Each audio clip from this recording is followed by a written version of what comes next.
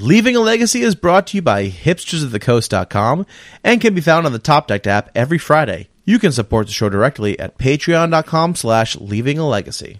Magic is power.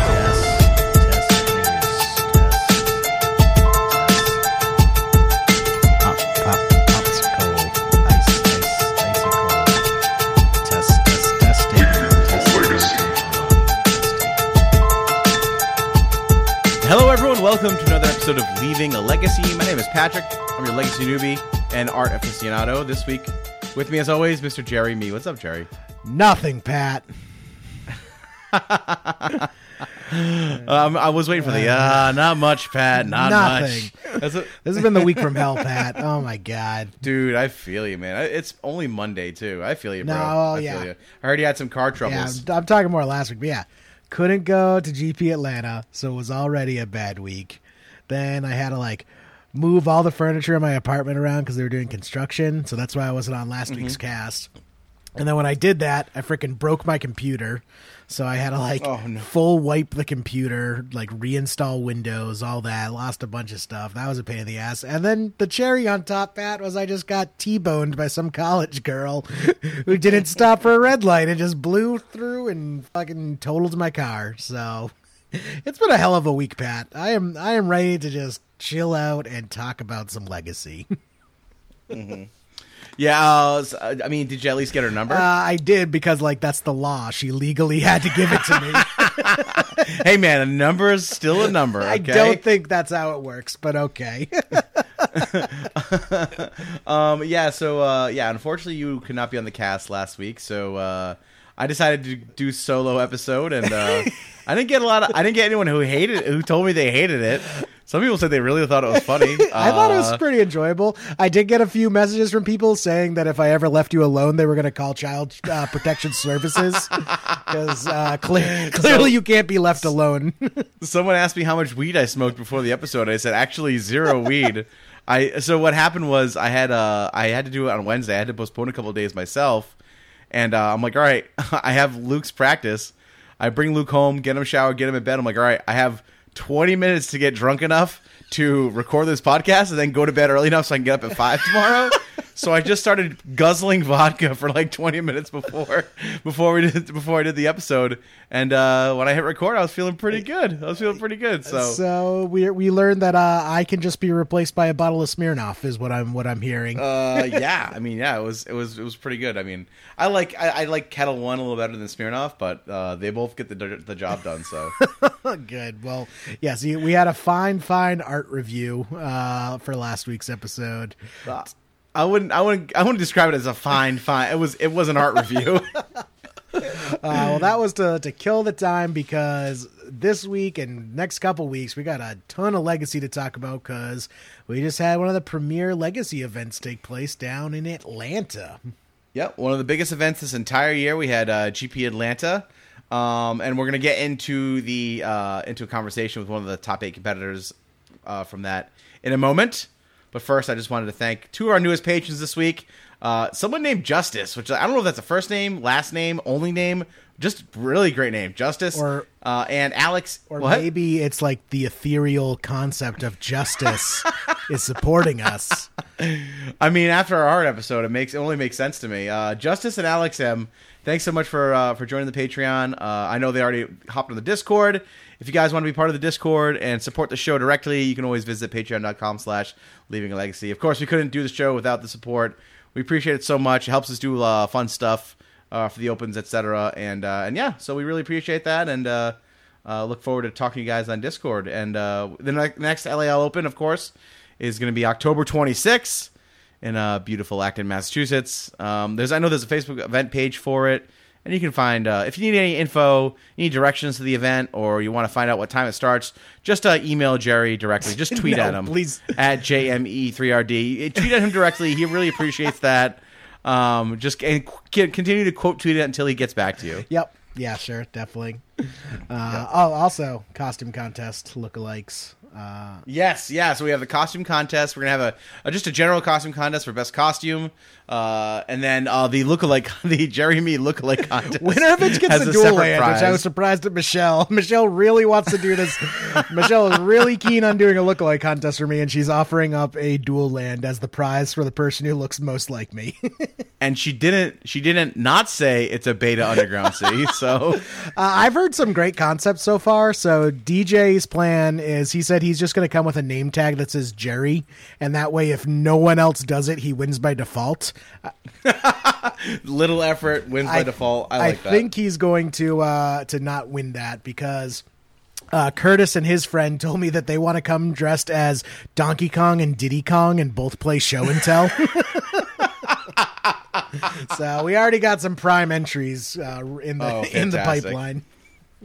What if I come dressed as you, Jerry? What if I shave my head and wear you glasses? could wear it, Pat. You could. I actually got my costume in the mail today, Pat. I'm going as a Ninja Turtle. Came in the mail. Oh, that's also, awesome. I actually have to figure my costume out because that is approaching quickly. I bought the size for it, so I'm going as Raphael, and I bought the size for it. Did not know I accidentally bought real size, not plastic, not prop. They're just full on metal size. So I'm going to be packing at the next LAL Open. Just want to let everyone know. Awesome. All right, well, that'll be a lot of fun. I'm looking forward to it. But let's get into our guest this week, Jerry. Yeah, we got an awesome guest. Finalist of the GP, getting taken down by Cyrus in the finals, but some admirable matches leading up to that. The one and only Austin Blackner. How you doing, man? Pretty good. What's going on, guys? Pretty good. Thanks for coming on. Appreciate it. Yeah, happy to be here. Definitely. Congrats again on making it to the finals of the GP. And you were playing Rug Delver, right? Yes, I was. It's the best deck. The best deck. It's funny, what's old is new again, because I remember when I first got into competitive Legacy, like Rug Delver was hands down like the best deck on the block. Like everyone was playing it, and it's just funny seeing it come full circle again. Yeah, I've played a lot of Delver decks in the past, but I've not played Rug before, and I did not want to play Stifles. I did not want to play the Goose. Yep. So we settled somewhere in between. Very nice. And also just outside of that, you're a member of the Legacy Pit as well, correct? Yes, I am. It's a good group of guys over there. Like hanging out with them, like the content we get to put out every week. Yeah. It's a good time. So for anyone who's listening, we've talked about it on the show a bunch of times, but for anyone who hasn't come across it yet, Legacy Pit puts out a bunch of streams of actual paper matches. So if you want to get that Legacy itch and you don't necessarily like Moto streams and watching digital games, you just really like seeing that paper matchups, Legacy Pit has got it for you. Yeah, we usually do it either Thursday and or Saturday. We got a bunch of decks. Play whatever the chat wants to see usually. So, yeah, it's a good time over there. How often does Travis make you guys play against Pox? He just forgoes what chat says. Is no, we're just going to jam Pox mirrors all day. Pretty much. He's like, yeah, you guys can play this, all these other decks, but if anybody wants Pox, that's me playing it. He has the Pox Monopoly. That's it, yeah. Poxopoly, as it were. Yeah. It's like you guys can do the Miracles 4-color control matchup with your hour, but I'll come in. I'll come in later with some Pox.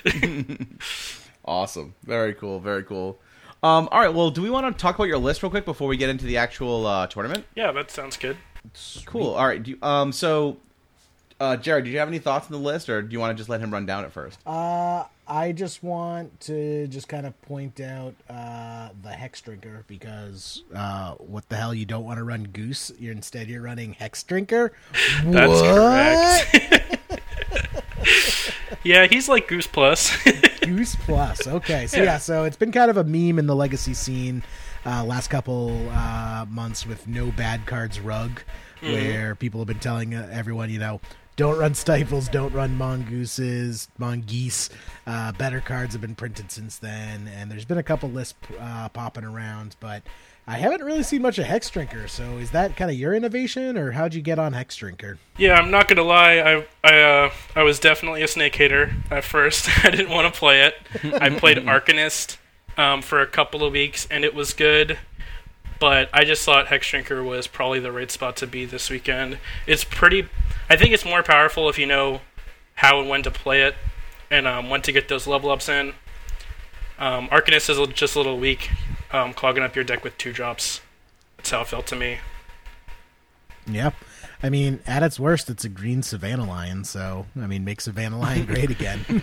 Yeah, it actually, it makes your mono red matchup a lot better if you can play that guy on 1 under a Chalice, and if they Blood Moon you just spend every turn for the rest of the game pumping him up. Yeah, it's like... I pay a red for this? It, fixed that matchup, honestly. It's actually pretty good now. Nice. Which is traditionally really good against Silver, but... Yeah, for sure. I mean, it also feels like it kind of supports the True Name Nemesis. Yeah, it definitely does. It's definitely, this list is a slower version of Delver decks. I think it doesn't kill as quickly, takes its time, but, the threats are definitely stronger, I think, than a lot of other Delver decks. How do you feel about Red and 6 and how much of a bullshit card it is? It's pretty bullshit. It should definitely plus to 3 loyalty and not 4. Mm-hmm. I think it would be a little bit more reasonable then, but still probably too good. Yeah. You could probably make it worse in 3 ways. Let me rephrase that. You could change it in a couple of ways and it would still be too good, even if you nerfed it 2 or 3 ways. That's what I meant. Yeah, for sure. Yeah. I mean, it's funny because if you think back to original Rug Delver, it would be unheard of for original Rug Delver to run a Planeswalker.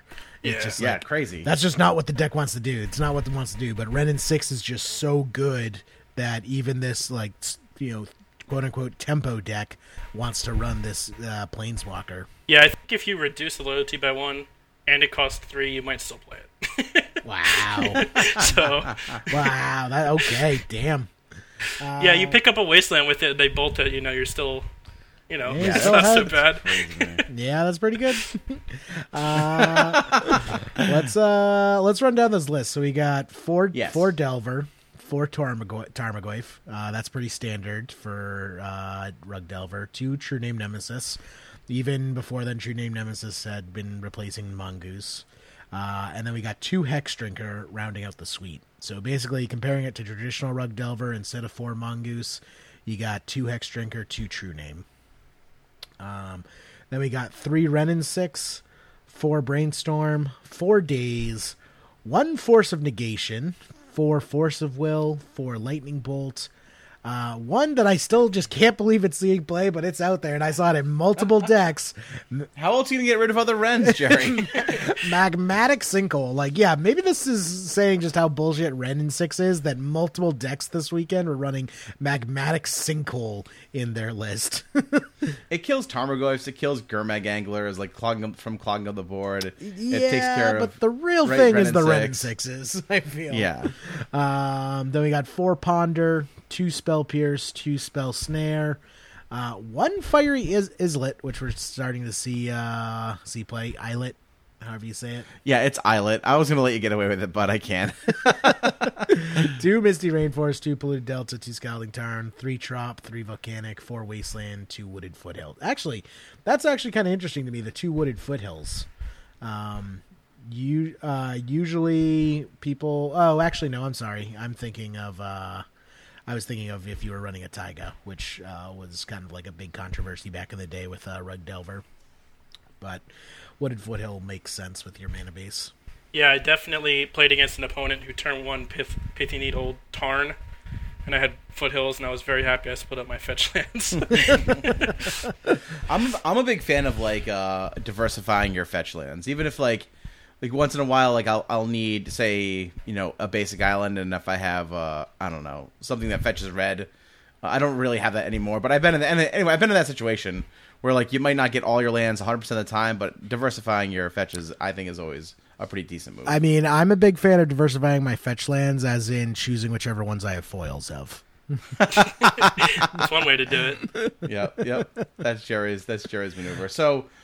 Just running down this list real quick, tell us about Magmatic Sinkhole and kind of where this card plays, what role this card plays. Because I do want to know about that a little bit. Yeah, so it definitely fulfills the role of killing Ren and 6. The card's insane in the mirror. It also gets around Chalice. It's a kill spell that doesn't cost 1. And it is good at shrinking their Goyfs, which has come up at some points too. So you can, for example, if you have Vernon 6 in your yard, you can eat that with a Delve and then kill a 5/6 Goyf. Yeah, I think the deck just needs a 5th removal spell main. People played Dismember in the past before this card was printed, but I think it's just a better version of that card. Yeah, I think that is the big thing. Just being able to hit the Planeswalker is why it's so much better than Dismember. Yeah, and I think maybe once or twice it came up when I couldn't cast it when I needed to because of the Delve, but it's pretty rare, and I think the upside's definitely worse, or definitely worth that. Yeah. How about the one of Force of Negation? That's kind of the other newcomer we're seeing to the list. Yeah, the Force is definitely pretty stocked to have one main and one side at this point. The first 4 are pretty good. Why don't you want one more? Yeah. Yeah, I mean, it just does what Force does. It, stops the cards that you typically can't beat, like having enough answers to back to basics and stuff like that. The combo match. Yeah. Yeah, it definitely comes out in the mirror. Right. Definitely worse than Force of Will. Cannot counter a Goyf. Now, with it, the Spell Pierces are standard. Spell Snare, though, that's a card that's really ebbed and flowed in popularity in Legacy, and I feel actually in this meta, like, Spell Snare is insane right now. There are so many 2-drops out there. Yeah, for sure. I think I was even considering playing the third one. You're definitely right about the 2-drops in the meta right now. Spell Pierce is actually, I think, underperformed for me. I kind of wish I played the 3-1 split of Snare Pierce. Yeah. Spell Snare, it's definitely going up in value in Legacy. We got like all the Stone Forges, Dreadhorde Arcanist, Tarmogoyf's making a comeback. Yeah, for sure. And also don't forget Chalices. Like, everyone always forgets you can Spell Snare a Chalice. Now, what I'm trying to think back to, like, older versions of Rug. Oh, I guess it's the Stifles. I'm trying to think, like, what did you make room for the Ren and 6s? Like, what did you cut? And it must be the Stifles, right? Yeah, it was Stifles. Yeah, the Geese came out for the new threads, and then Ren and 6 is pretty much where Stifle was before. Yep. And then the magmatic Sinkhole making up the 4th slot. Let's take a look at your sideboard. Ancient Grudge is pretty commonplace for Rug Delver. Cinder Vines, now that's something we saw in the Aggro Loam lists, but I haven't seen it in the Rug Delver lists. What do you think of Cinder Vines? I think Cinder Vines is definitely very good. It comes in a lot of the control matchups and any of the Chalice decks. Just having another out to Chalice is really nice. It's really good against like miracles and stuff too. If you just land it early, it's going to end up doing like 6 or 8 damage even over the course of the game. And it answers Blood Moon and Back to Basics, which you have trouble dealing with. Yeah, definitely. Nice. And now, one crop rotation. What's going on there? What are you crop rotting for? Caracas, we gotta beat Depths. Gotta beat Depths. Yep, that's right. Yeah, they kind of adapted the, Pithing Needle on Wasteland, and then we're kind of out of options, so yep. You gotta have something for them. I could probably imagine a couple Depths players going a little bug-eyed when you go crop rot for Caracas out of Rug Delver. Yeah, it definitely happened in top 8. I actually drew the crop rotation and the Caracas, which is kind of a non-bow, because you don't really want the Caracas to be out. Right. But, yeah, and it got wastelanded. What can you do? What can you do? Got one of Engineered Explosives as kind of a board wiper. Got another Force Negation. 2 Graph Get Digger's Cage as the Graveyard Hate of choice. 1 Hydra Blast, the Caracas we mentioned. Single Null Rod.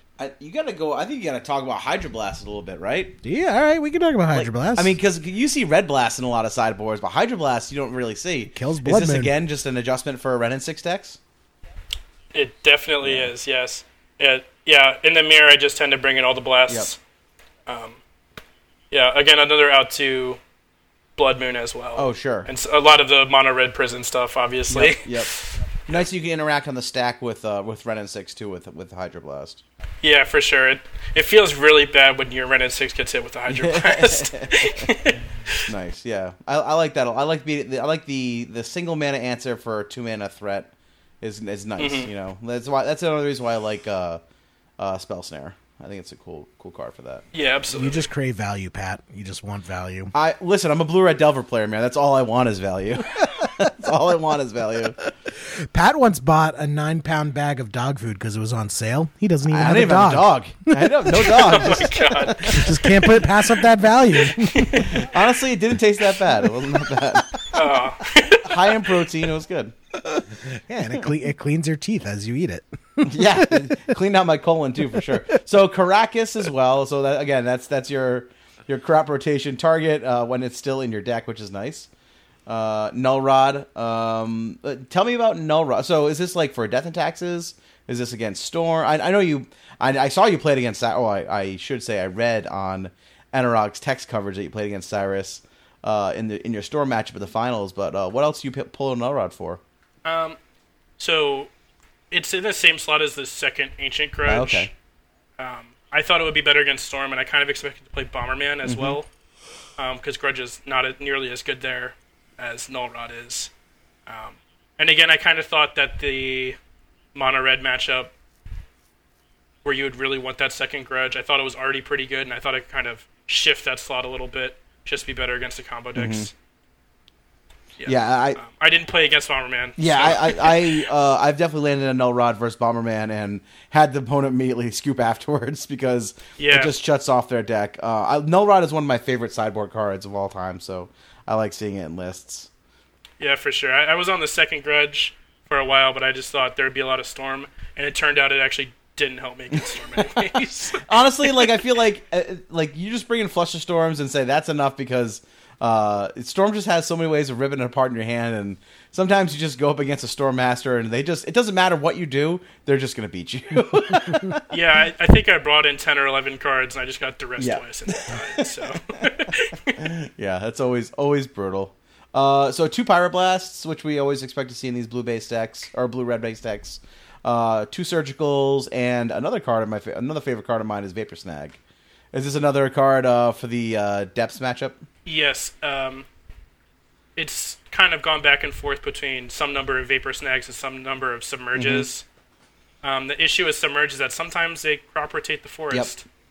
Yep. And, Submerge, sit there with Submerge in your hand looking kind of dumb. So feels bad. Yeah, I think I went with Snags. I know some other players went with Submerges, and I think they both have, their spot.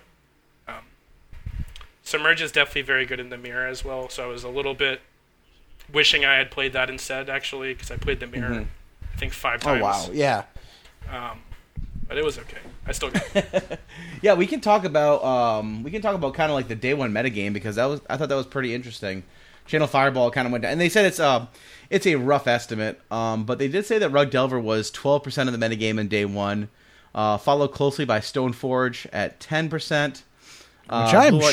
Hold on, I am shocked that Stoneforge, this is a straight up 2012 meta right here. What is going on? Rug Delver number 1, Stoneforge number 2 for popularity. Blue-White Mentor, 8%. 4-color Control at 7%. Reanimator at 6%.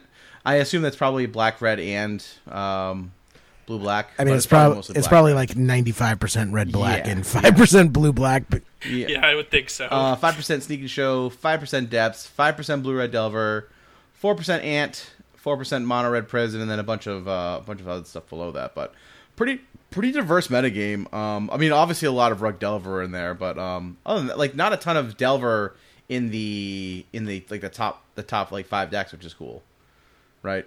You don't see a bunch of flavors of Delver. Well, going back, so the Classic that took place, or the PTQ, I think it was, that took place the day before. There were 5 Rug Delver lists in the top 8. I think there was 4 in the top 8, but I don't listen. Those PTQs are so small. I don't really put a whole lot of stock in those. I don't know. PTQ at a GP is pretty big. Yeah, I don't put a lot of stock in those. I think this is probably more relevant to what's out there versus a PTQ. I mean, I think what we're trying to get here is, do we think Rug Delver is the best overall deck in the meta right now? It definitely seems like it's the most popular. Yeah, I don't know. I guess maybe Austin could tell us. Austin, how do you feel about Rug Delver's place in the metagame right now? In terms of the meta, I think it's definitely the best deck. There was so much of it at the GP. I don't know what the day 2 metagame looked like, but I would imagine there was more than 12% on Rug. I've been telling people who have asked me that, like, I'm shelving Sneak and Show for the time being because Rug Delver is the modern iteration of Rug Delver is easier for Sneak and Show than like traditional to your face Rug Delver, but even still, like, it's just not this is not a meta that Sneak and Show wants to be in. Yeah, I would definitely like to play against a lot of Sneak and Show. I'm sure you would. Speaking of, what were you say, Jerry? I would just like, for the Rug Delver players, if you play against Sneak and Show, I just hope you draw your Magmatic Sinkhole and your Renin 6s. Because that's the only time we beat Rug Delvers, when they just draw a handful of Renin 6s and useless removal. That's awesome. Well, Austin, why don't you tell us about your day 1 in Atlanta? Yeah, sure. I can go over all the lists, all the decks I played against on day 1. So I came in with 2 buys. I played the Rug Mirror in round 3, and I got there in 2-1. I had a lot of 2-1s this weekend. After that, I played High Tide, which is an interesting matchup that I've never played High before. Tide was in the 3-0 bracket? Wow. Yes. Yeah, that was... My opponents seemed like they definitely knew what they were doing, and they told me they were favored, and that they had beaten it the 2 previous rounds. So I was a little worried. He said to me, "I hope you're not also playing Delver for your sake." Or something. Wow. To that effect. Yeah, but I got there 2-1 as well. After that, I played Jeskai Mentor, the new up and coming deck. Was it Bay, Big Arcanist Energy? It was not. It was the build with Astrolabe. Yep. That sort of thing. I don't think there's... I think they're just splashing red for Magmatic Sinkhole, your favorite. Apparently, legacy staple, Magmatic Sinkhole now. What has the world become? Yeah, I don't... I think maybe they're playing Bolts or Pyroblast or something. I don't think they're playing Arcanist. I didn't see any. From him, at least. Yeah, and then I got that one 2-1 as well. And then I played Depths as my first winning in for day 2. And that's kind of a tough matchup. I think it's a little bit favored for them. My opponent just didn't draw that well either game. That was the game where I got Pathy Needled on Tarn in game 1. It was a little scary, but we got there. I got there 2-1 in that match. And then round 7, I played against Rug again, and I was playing against Jarvis, which is always a little scary. He also top-8'd with Rug. Yeah, I think I was his only loss. Wow. Yeah, he was playing double Submerge, which was a little bit scary. In game 3, it was super tight. He had to play a True Name pretty late game into a Daze on like turn 5 or 6, which I had. And I won with Hex Drinker. Nice. Yeah, if he doesn't get pinged by Renin 6, he's very good. And then after that, I played against Blue-White Rip Helm in the 7. Wow, really? Yes. Okay, nice. Well, I guess with a room full of Rug Delver, main deck Rest in Pieces is pretty good, shrinking all those Tarmogoyfs and shutting off Renin 6s. Yeah, I had sat next to him. I had sat next to him in a previous round, so I knew what he was on. And then we actually had a deck check that round, and he got a game loss for marked sleeves or something like that. And then he mulled a 6, and I just kind of like ran over him in 3 minutes in game 1. Yeah. So it wasn't really a match. I don't think I'm favored there, No. but getting a game win definitely helps. Really quick, I just wanted to touch on that. Yeah, it seemed like judges were handing out game losses for marked cards left and right at that event, because Bob Huang had a situation where he ended up getting disqualified because he sleeved his deck. His friends helped him sleeve his deck. One friend sleeved the lands, one friend sleeved the spells, and they used different box of the same color dragon shields to sleeve. And it ended up marking his deck because of the slight variation between the 2 boxes. So there were a lot of game losses that got handed out at this GP, it sounds like, from the judges for deck checks. Yeah, it definitely felt that way. I saw a lot of judge calls all weekend, more than I normally see. But that might also just be because it's Legacy, and there's tons of weird rules interactions there as well. I don't personally like to use Dragon Shields because even in the same box, you might get different sleeves and weird stuff like that. I thought that, like, I've had the same box, and, like, half the box was a millimeter taller than the other half of the box. Like, yeah, I could totally see there being some weird thing with Bob's sleeves, you know. Yeah, so it just sucks, but yeah, that kind of that happens sometimes just with the sleeves. Yeah, for sure. I know at the GP there was a ton of vendors with katana sleeves, which have not been readily available for a long time, so I picked up a bunch, so I don't have to play with Dragon Shields. Yeah, I haven't tried them out, but yeah, everyone seems to be crazy over katana sleeves. Yeah, they're nice. Sweet. But sorry, I interrupted. What you have next round? Yeah, you're good. So after that, the next round was round 9. That was my first feature match, and I think there was 6 of us at 8-0, and I played against Cyrus, and he stomped me 0-2 very quickly. Yeah, we sat down, and we knew it. He knew what I was playing, and I knew what he was playing, and he told me he was beating up on Rug Delver all day, and then he beat up on me. So. As is tradition. Props to him for that. Yeah. So I was 8-1 after round 9. I think I looked at the standings in the hotel afterwards, and I was, I think, 8th seed still. Yeah, I was in 8th. I think I was like the highest, or I was like in the upper half of the 8-1s. So that was pretty exciting. It was only my second GP day 2, and I was not doing that well the last time. So, yeah, that was pretty exciting for me at least. Awesome. So, did you go out partying, or did you get a good night's sleep? There was definitely an invitation to party. However, I did go to bed early. I crashed at 11. Yeah, just trying to be responsible. I know, that's like whenever I go to GPs, I always as soon as I pick up my second loss, I'm like, done. I'm party mode. Party mode. Like, I'm like almost happy that I'm out of the event, because then I can just like enjoy the GP, or the GP experience, I should say. Yeah, for sure.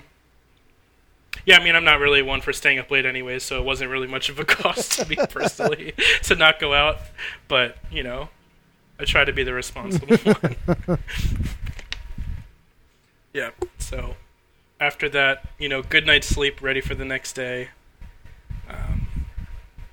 I guess day 2 starts at 9 a.m. for some reason. I didn't know they started so early, because I had buys day 1. Mm-hmm. I don't know why they start that so early, but I guess that's really another story. Just me complaining. You'd think they give us some more sleep, but no. So then after that, rounds 10, 11, and 12, I played the Rug Mirror 3 times in a row. Wow. This is just GP Rug Delver.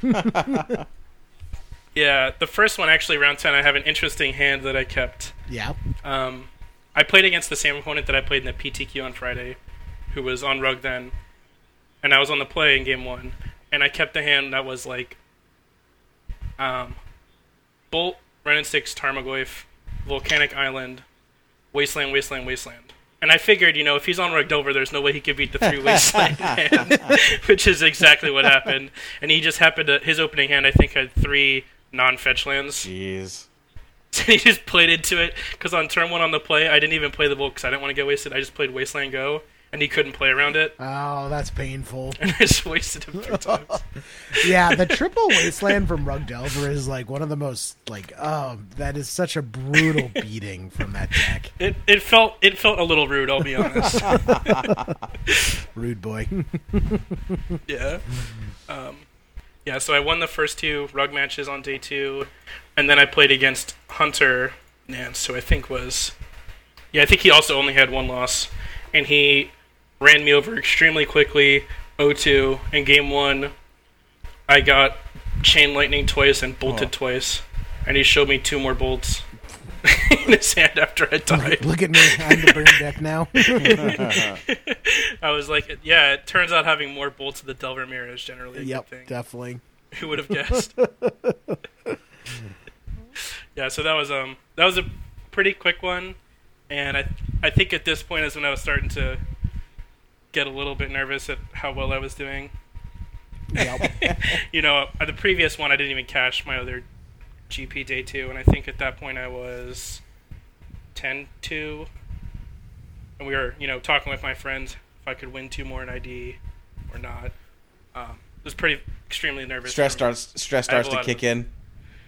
Yeah, I have a lot of tournament nerves as it is, but especially when I'm playing for something as crazy as a GP top 8. I bet. See, want to know a trick for that? Just think, no matter what, I did better than Pat. It works for me every time.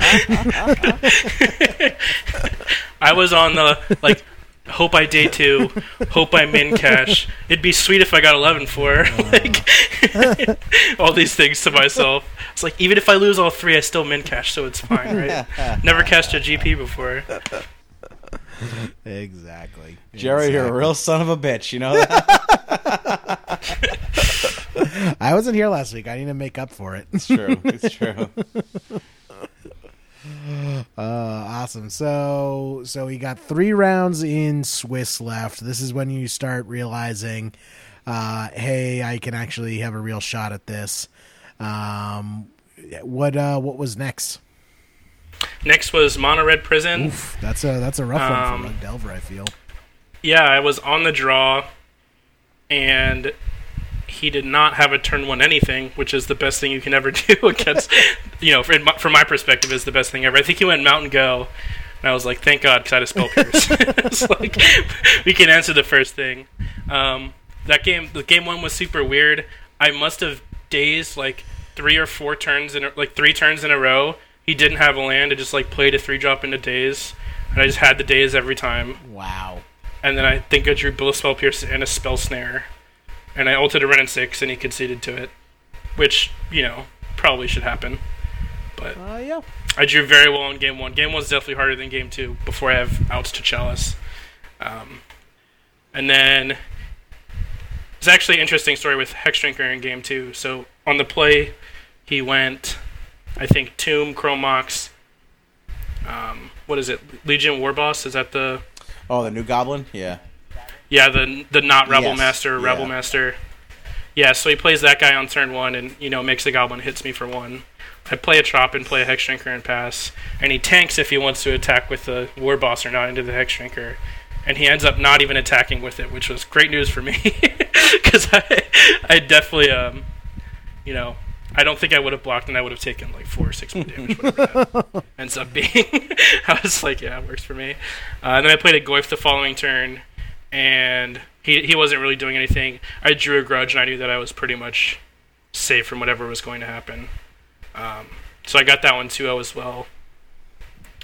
I think he showed me at the end he had 3 Karns in hand, which is traditionally not even that good against me. 1 Karn isn't very good. I think he said he boarded out 1 Karn. I then drew the other 3. Oof, yeah, that's rough. Yeah, and then my last round was against traditional Counterbalance Terminus Miracles, which is always, That's the deck that killed Rug Delver back in the day. Yeah, I still think... Yeah, Miracles got printed, and Rug Counterbalance is Delver's so reign good. was over. Counterbalance is just Chalice of the Void. It's Chalice of the Void that can also kill Tarmogoyf. That's another bullshit card. Yeah. Yeah, it was... Well, especially when Sensei's Divining Top was legal, it's like, oh, here's Rug Delver, 90% of the deck is 1-drops. Sensei's Divining Top plus Counterbalance means you never get to cast anything ever again. Hated it. Yeah, my opponent was saying that Counterbalance is always a 5-for-1 against Delver, and I was like, that's definitely true. It always feels that way, that's for sure. Yeah, so I think Game 1 I got extremely, extremely lucky. It ended up to a point where he was at 5. I cast a Tarmogoyf. He brainstormed, which I let him resolve, presumably to put a 2-drop on top of his deck for the Counterbalance. After that, but before the trigger happened, I bolted him. He let it resolve. I bolted him again. Down. So he's at 2 at this point. He had some Force of Will battle on the stack. He put himself to 1. I ended up dazing, not remembering that he had put a 2-drop on top of his deck, to counter the Tarmogoyf. And the second I do that, he says trigger, flips it. I feel like an idiot. He counters the days, counters the whole stack, counters the goif. He's at 1. I have no bolts left. I pass. I think he plays a mentor and like ponders to set up the top again, right? I draw for turn, draw Ren and 6. Just ping him with Ren and 6? Oh my god. Yes. I was like shuffling my deck. I'm like, that's the most stolen game I've had all day. And he shows me his top card's a plow, so like even Bolt wasn't going to get there. It's like, that's ridiculous. Ren and 6 has more than one mode. Yeah, I forgot that it does that it does a damage to any target. Oh my god. I hate that fucking powerful card. It's definitely a powerful magic card. I don't really remember what happened in game 2. He definitely. I remember he was playing unexpectedly absent, so it was like, the old Miracles tech. He put a Delver on top of my deck and then predicted me. Oh wow, yeah. I was like, he like 2016. I don't know. He drew like 4 cards. It's like 2016. Like that whole game. Yeah, I got really crushed just card advantage wise. I had to like force into a Spell Pierce at some point. It was rough. So I lost game 2. Game 3, we get in a spot. I think I had a Delver that he kills. He ends up having Island Plains Tundra, and I'm tapped out, and he slams it back to basics. Which I let resolve. However, I was not tapped out. So I untap, go to my turn. Tap out for a true name. Okay, I think he's at like 17 or something like that. So we're basically in the point of like, can you kill this true name before it kills you type situation. And he had his own Tundra locked up under his back to basics. So he just has Island Plains. For like 4 or 5 turns, he just can't do anything. He's just trapped under his own back to basics.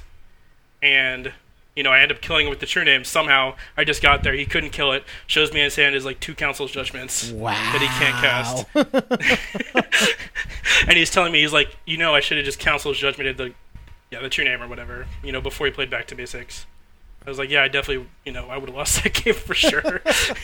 Whatever. Yeah. It was rough. Yeah. We take those. I'm pretty sure I stole both game 1 and game 3. But that's what it takes, right?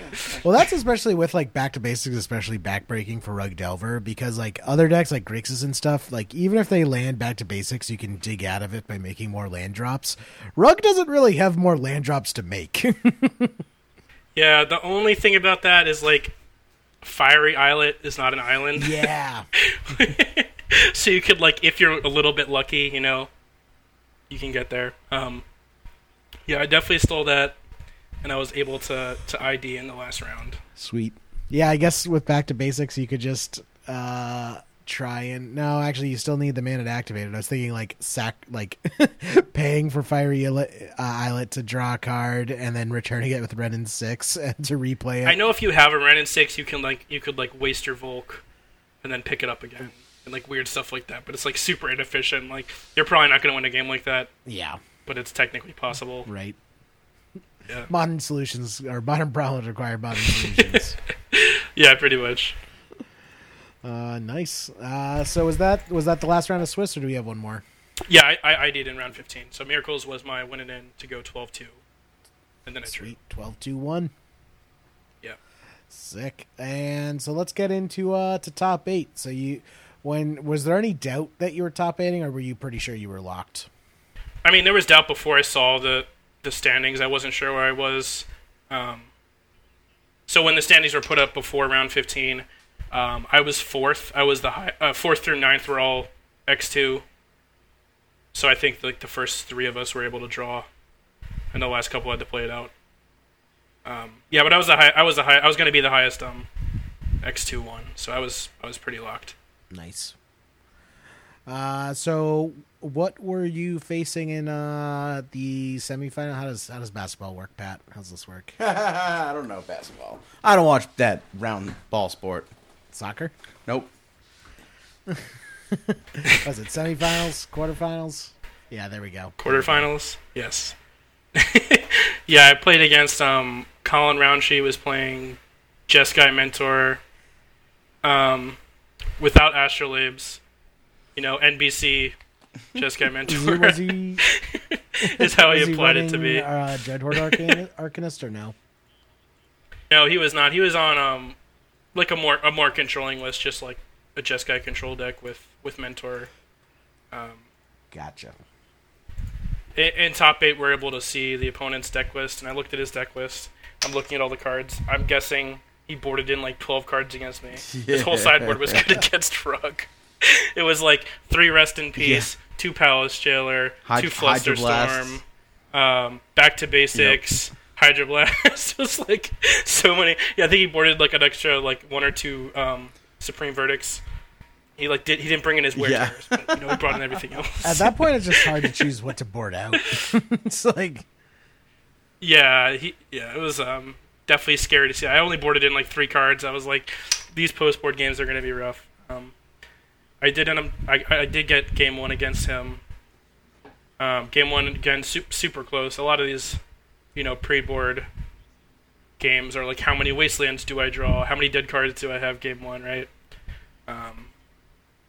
So I got there in game 1.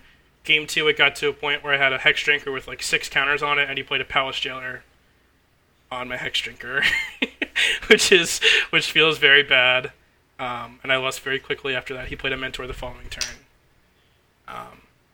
And then game 3 ended up with, I played a turn to Ren and 6, I believe, and he played a Rip the following turn into a Daze, which I had, so I dazed the Rip, which is, his best card in the matchup for the most part.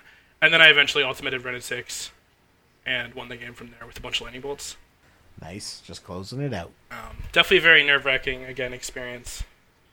Playing against somebody who's as good as Colin is. I think he said it was like his 3rd GP top 8. Nice.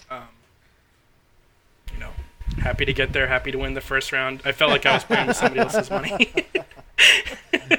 Yeah, that's right around the time it starts feeling surreal. Yeah, for sure. It definitely didn't. None of that really felt real. It still really hasn't, to be completely honest. Awesome.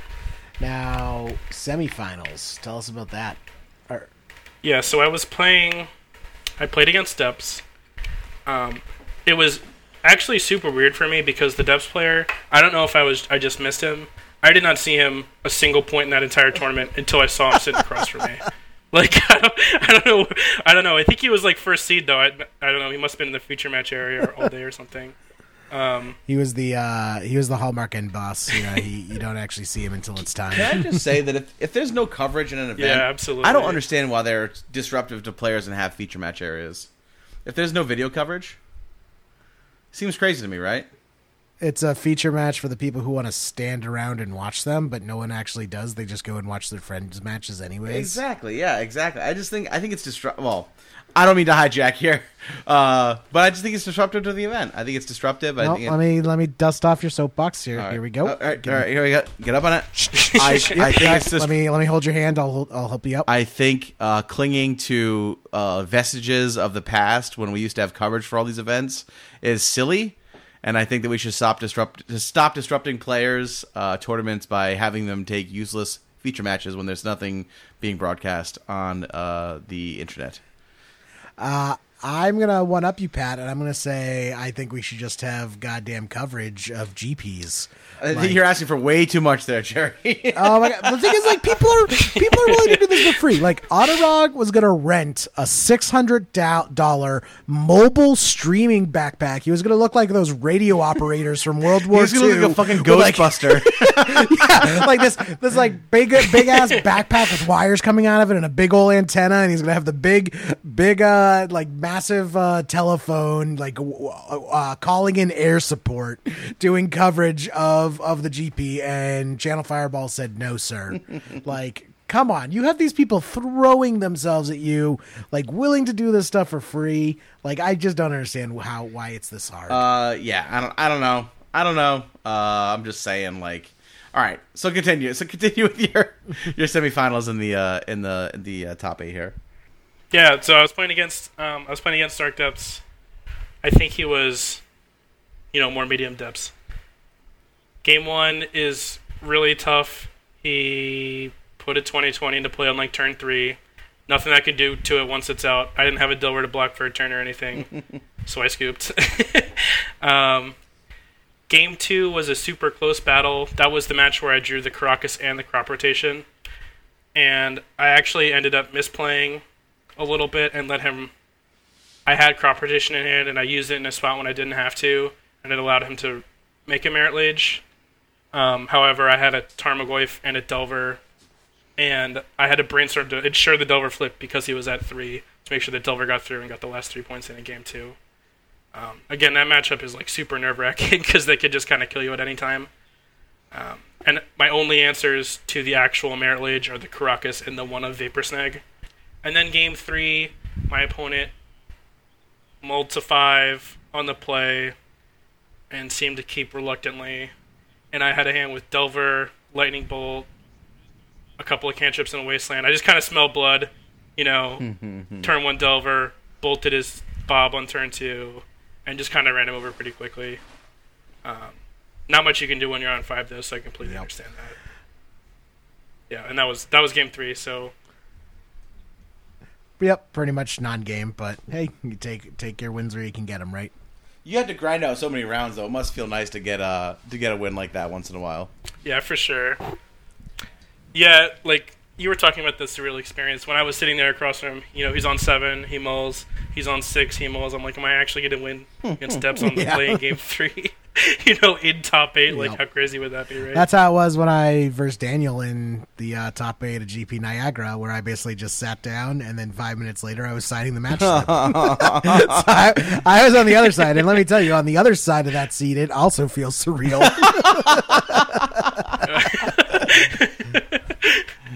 Oh, man. God. That's funny. So all of a sudden, you're in the finals of a GP. Was it sinking in at all? Like, I'm in, like, the finals. This is it. There's 1 round left. I'm going to play the most magic. Like, me and my opponent are going to play the most magic out of anyone in the room today. Yeah, so, I talked to Cyrus when we played the first time. He beat me, 0-2 the first time. And I asked him how to sideboard against him, which he gave me some nice tips on. So what you're saying is never give any advice. I mean, I'm not saying that, but I'm kind of saying that. But yeah, he was super nice to play against. I knew I was pretty unfavored, and I believe he got me Game 1. Game 1, there's not too much I can do. I would kind of need a nuts hand to do anything. Game 2, I boarded in like 11 or 10 cards. I think at one point I had a Tarmogoyf, and then I had Null Rod, Graph Digger's Cage, and Cindervines out.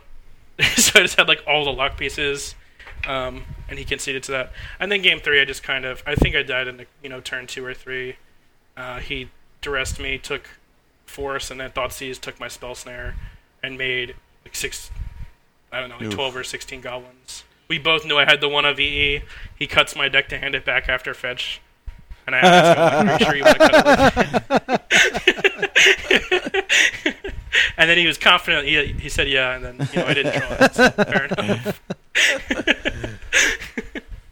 Yeah, I died pretty quickly. I tried to manage my expectations. I figured if I make it all the way there and I have to play Cyrus again, and that's who I lose to, Yeah, that's the way I'd want to go, I guess. Now, full disclosure, Cyrus was one of our interns at the podcast and has since been promoted to part-time employee for Leaving Legacy. But he's also just like he's an awesome guy. Like, I think he has a great reputation in the Legacy community, and I really love Cyrus. So you couldn't ask. I guess if you're gonna get in a heartbreaker match with someone, he's one that it probably doesn't feel as bad to lose to, versus like losing to someone like Jerry, where you would just hate him for the rest of your life. Yeah, I have a lot of enemies. Yeah, all my top, or I guess I didn't really talk too much to the Depths player, but both Colin and Cyrus, they definitely gave me some words of encouragement and told me that I was like a little nervous to play against both of them. They're like super good players, and they're like. You got here. Obviously, you're good enough to be here. Totally. They're giving me like a lot of props for getting that far, and that felt pretty good. Like a little bit of validation. Absolutely. I mean, look, I think anyone who I don't care if you're day twoing a GP, like even day twoing a GP takes like a certain amount of skill, and being able to top 8 an event like this is like is an incredible feat in just like mental endurance and your ability to parse out difficult decisions throughout the day, throughout the 2 days. I mean, when you get in top 8, but I think one of those things I think like everyone suffers from is like that imposter syndrome. Like, oh no, like, you know, you get to a certain spot, you're like, oh no, they're gonna find out I don't deserve to be here. I'm not, you know what I mean? Like, I'm gonna get found out that I'm just a fraud. And I think that when you're making it into a top 8 of a GP, like, you got to push those thoughts from your mind because you deserve to be there just as much as any of those other guys do. So I think it's fantastic. I mean, it's a bummer to lose in the finals for sure, but making it to the finals is a real significant feat in itself. Yeah, absolutely. You know, it definitely felt good to hear that from some of my opponents. Yeah, so shout outs to him for saying it, for some nice words. And so now you're queued for the the Players Championship Tour. now. Or Yes. Players Tour, is that what it is? It's fine. By the time it happens, they'll have changed the name again. They keep making it worse. Like, the Pro Tour was fine, then it was the Mythic Championship. Now it's the Players Tour. Yes.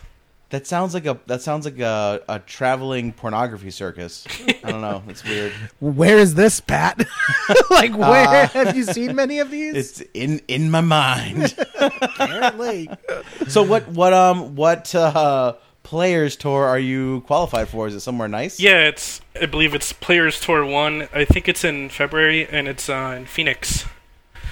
Oh, convenient. Yeah, they gave me an information sheet with all this stuff on it, and I actually lost it somewhere in the feature match area yesterday, so I had to DM Cyrus earlier to ask him to send me his.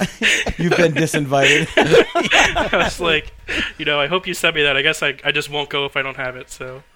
That's so funny. So that actually works out great for you because instead of offering plain vouchers, now they just give guaranteed payouts, so you don't need to pay for travel, plus you get paid out. So you're just win-win on this one. There you go. Awesome. Yeah. So, do you know what format it's going to be? I don't. I mean, I presume it's going to be standard, which is definitely not something that I play, but I guess I'll have to. Look into that. If you need a meme deck, feel free to hit me up. Okay, sounds good. I don't know. Apparently, if you wrote a meme deck at the Pro Tour, a bunch of people write articles about you. That's what I learned. Yeah. People were very interested. Yeah, honestly, they just need to come over to the legacy side of things. They would just see that this sort of stuff is commonplace for me. So Austin, do you have any takeaways from the event? What was your key to success? Did you prep a lot in preparation for the tournament, or tell us a couple little takeaways for players who want to achieve a GP top 8 of their own? Yeah, so I think I prepared more for this tournament than I prepared for any tournament in the past. I got one of the Magic Online card rental services, rented Rug Delver, played about 15 different lists of it. I knew I was going to play some version of Delver. Mm-hmm. I just played for the past month. I played all the challenges, played a bunch of leagues. I was tracking my stats and my data. I don't think that actually helped at all, but maybe I don't know. Who knows if that helped? But yeah, I just played a ton. The Brian Cooks of the world think that it does. So yeah, I just played a ton of Magic. I only pretty much played the one deck, because I have this issue, and I would imagine other people do. You try to change up your deck all the time. Trying to play, all the different archetypes and stuff like that. Mm-hmm. But I knew I was going to play Delver. I pretty much always play Delver if Delver's good. So. Yep. I just played a lot. That's my tip. Just play a lot of Magic. Well, I think that's worthwhile. It's there have been GPs I've gone to where I've prepared 0. There have been GPs where I've gone to where I've prepared more than that, and I would say my finishes correlate to the amount of preparation I had beforehand. So no, that's always good to reinforce. I think for people who are looking to do well at one of these events. Yeah, the Magic Online Legacy community, super good. The players on there are super good. Every game's a challenge for the most part. I don't want to, sound bad or anything, but I felt like some of my opponents, the players online seemed like they knew what they were doing more for Legacy, if that makes sense. Oh, for sure. Yeah, for sure. Yeah, not sound like a dick or anything, but no. I think think a day 2 at a GP is probably closer to the level of play for Magic Online versus a day 1 at a GP. Yeah, it definitely felt that way. I have 5-0 leagues. on with like in Legacy before, but I did not 5-0 with Delver at all before the GP. So yeah, awesome. All right. Well, before we get out of here, were there any other things you wanted to kind of poke on before we started wrapping up? I mean, I did you guys see that picture of quote unquote GP Amtrak? No. Oh yes, that was awesome. Yeah, just that was a pretty good picture. I know it's on like MTG Legacy if anybody wants to see it. You and a bunch of guys from Legacy Pit were like testing the whole train ride down to. It looked like you had the whole car to yourself. Yeah, I think there was six of us or something. We all took the train down. We're all from Maryland, so there was a Amtrak from Maryland to Atlanta. It was like a 15-hour overnight train. It was awful. I wouldn't do it again, but it was definitely an experience. We had the lounge car to ourselves for the most part. We probably played like 6 or 7 hours of Magic before crashing. Got a bunch of testing in. It was definitely, that part was fun. Just the sleeping on the train wasn't super fun. Yeah. But I just thought that was funny to mention. I thought about on my Twitter bio putting GP Amtrak finalist. Love it. I love it. Nice. Awesome. All right. Well, Jerry, do you want to? I know you had a tournament that you wanted to plug towards the end of the show, so you want to get that in now? Yeah. This is for all our wonderful European friends. We got this sweet Danish Legacy Masters tournament. They have Danishes there? Do they have Danish in Danish? I'm sure they have lemon Danishes. I'm sure. I don't know if it'll be on site, but I'm sure within a 20-mile radius of the event site, you'll be able to find a lemon Danish. They probably don't call them Danish there, right? Yeah, maybe they call them like Frenchies. No, sure. No, just Sure. Anyways, Danish Legacy Master Series in beautiful Copenhagen. What? That's how you pronounce it, Pat. I believe you. That sounds exactly right. Copenhagen.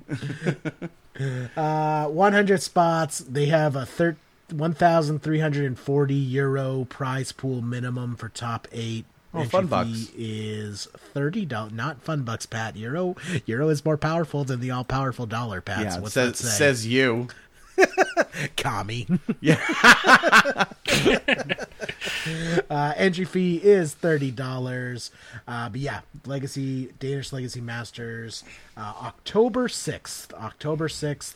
If you're in Europe and you want to check it out, that should be an awesome event. So check it out. They may have a stronger currency, but we have, Jerry. What? What? We have control over our borders. Jeez, we're gonna have to cut that. Don't cut it. Justin, cut that. We can choose who comes into our country. Oh my God. Just saying. The sovereignty of this nation shall not be abridged, Jerry. All right, what else? Sorry, I had to take my tinfoil hat. I had to take my tinfoil hat off real quick. Yeah, sorry. Oh, Pat, you just missed him. Alex Jones was just here. Oh God. Awesome. All right. Well, I have a special shout out at the end of the cast today as well. Ryan Paneff, he is one of the hosts of Commander Cookout. He also has a project he works on himself, Commander Popcast.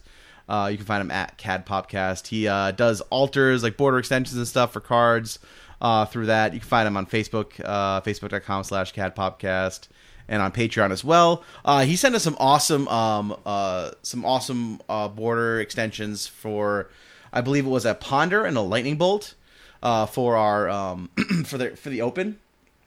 And he just like completely messaged me and said, "Hey, I want to send some like alters for your event. I think it's cool you guys do stuff for charity." So, and I was like, "Oh, that's amazing. Like, do you have anything you want me to plug for you?" Or so he gave me some info there. So I'm gonna put that stuff in the show notes. Obviously they're commander focused, and I know there's some like what's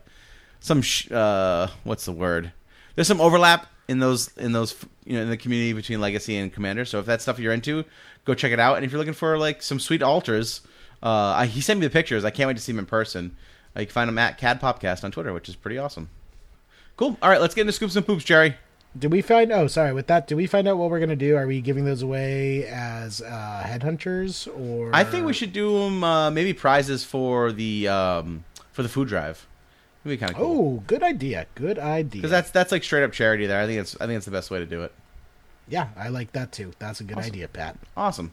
All right, cool. So let's get into scoops and poops. Scoops. All right, Jerry, who are you scooping in the top 8 this week? I am scooping in Rob from local. This is actually I was supposed to scoop in last week, but I wasn't on last fucking episode. no-showed.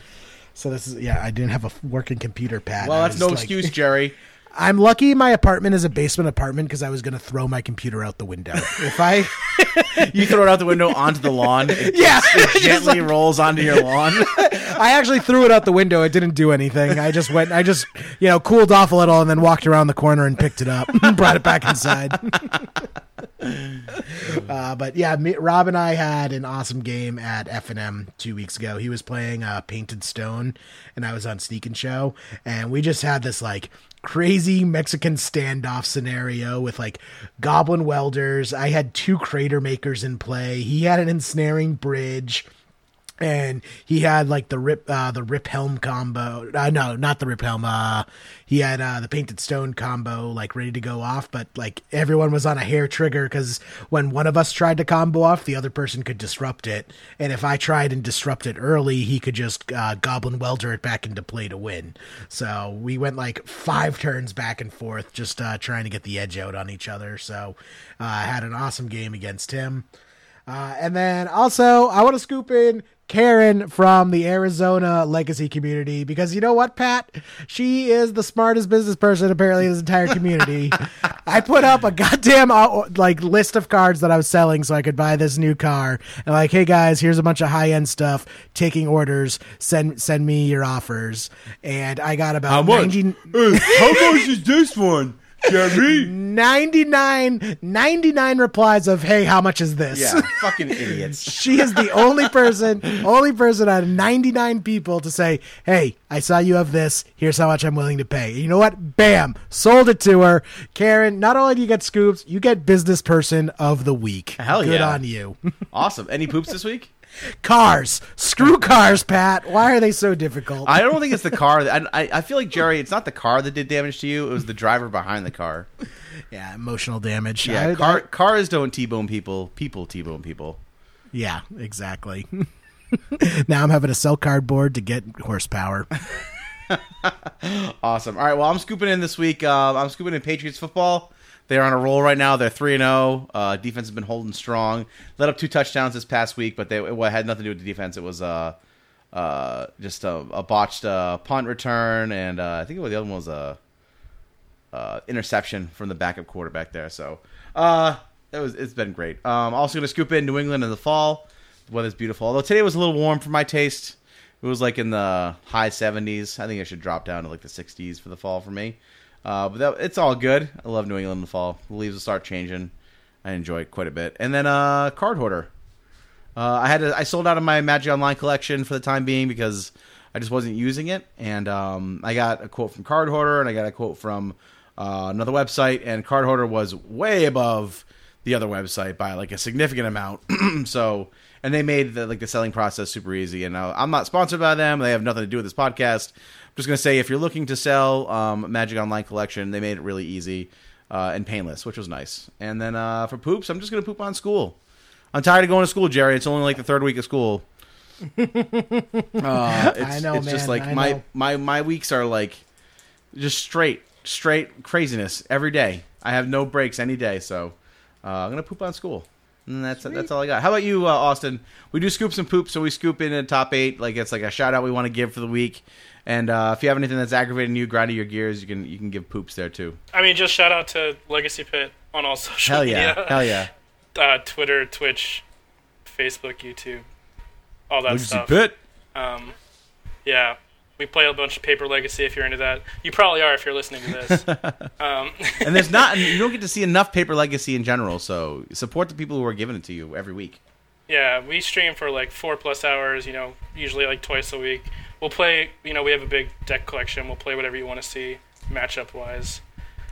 So yeah, that's pretty much what I do outside of play the events. So is this week going to be all rugged mirrors on Legacy Pit in celebration of your top 8 finish? I sure hope so. Awesome. Yeah, that matchup's super fun, I think. Yeah, I don't really have any poops. I think my weekend was pretty Awesome. good. So, That's great. yeah, I got nothing. Cool. All right. Well, if someone wants to find you, do you stream? Do you are you on Twitter? Yeah, I'm on Twitter at Austin Blackner. I'm also on Magic Online, King Regal, one word. I've tried streaming, not really with this computer setup, but maybe in the future. But you are doing stuff with Legacy Pit, right? Yeah, for sure. Awesome. All right. Well, let's see, Jerry. If they want to find you, they can find you at JMEE3RD. You can find me at Pat Uglow. You can find the Leaving Legacy Twitter at LALMTG. You can find us on Patreon, of course, on Hipsters of the Coast. Join the Facebook group, and you can email us leavinglegacy@hipstersofthecoast.com. And end of the week, just shout out to Justin Lutz. He's our audio tech and our sound engineer. Yep, and he's also a crocodile hunter. Did you know that, Pat? Well, you know what? The first time I met him, I was like, we were outside, and I was like, just like peeling an apple with a knife, just like taking slices off it. And he looked at me and said, "Oh, you think that's a knife?" And he pulled out this huge Bowie knife. He said, "Oh, this is a knife." And then Michelle's like, "I'm sorry, I can't let you in the store with that." Yeah, that was kind of an awkward scenario. It was strange, but, it was okay though. It was okay. I once saw him hog tie a 12-foot gator. Really? And, that's impressive because gators have notoriously small legs. I imagine it's hard to hog tie a gator. No, you'd be surprised. Did he hog tie one gator to another gator and just made use of the 8 legs then? Yeah, and he actually turned it into a wheel, and then he got on it like a hamster wheel, and then he just rolled off down the street as his mode of transportation. That's you know what? That's awesome. I can't wait to see him come to the next Open on his gator wheel. Yeah. Everyone come on out to the Leaving Legacy Open, and you'll see Justin Lutz on his gator mobile. Nice. Awesome. All right, guys. Thanks for hanging out. Austin, thanks again for coming on, man. It was great to have you. Yeah, thanks for having me, guys. It was fun. Definitely. Absolutely. And we'll catch you all next week. Hell yeah. Come on down the blood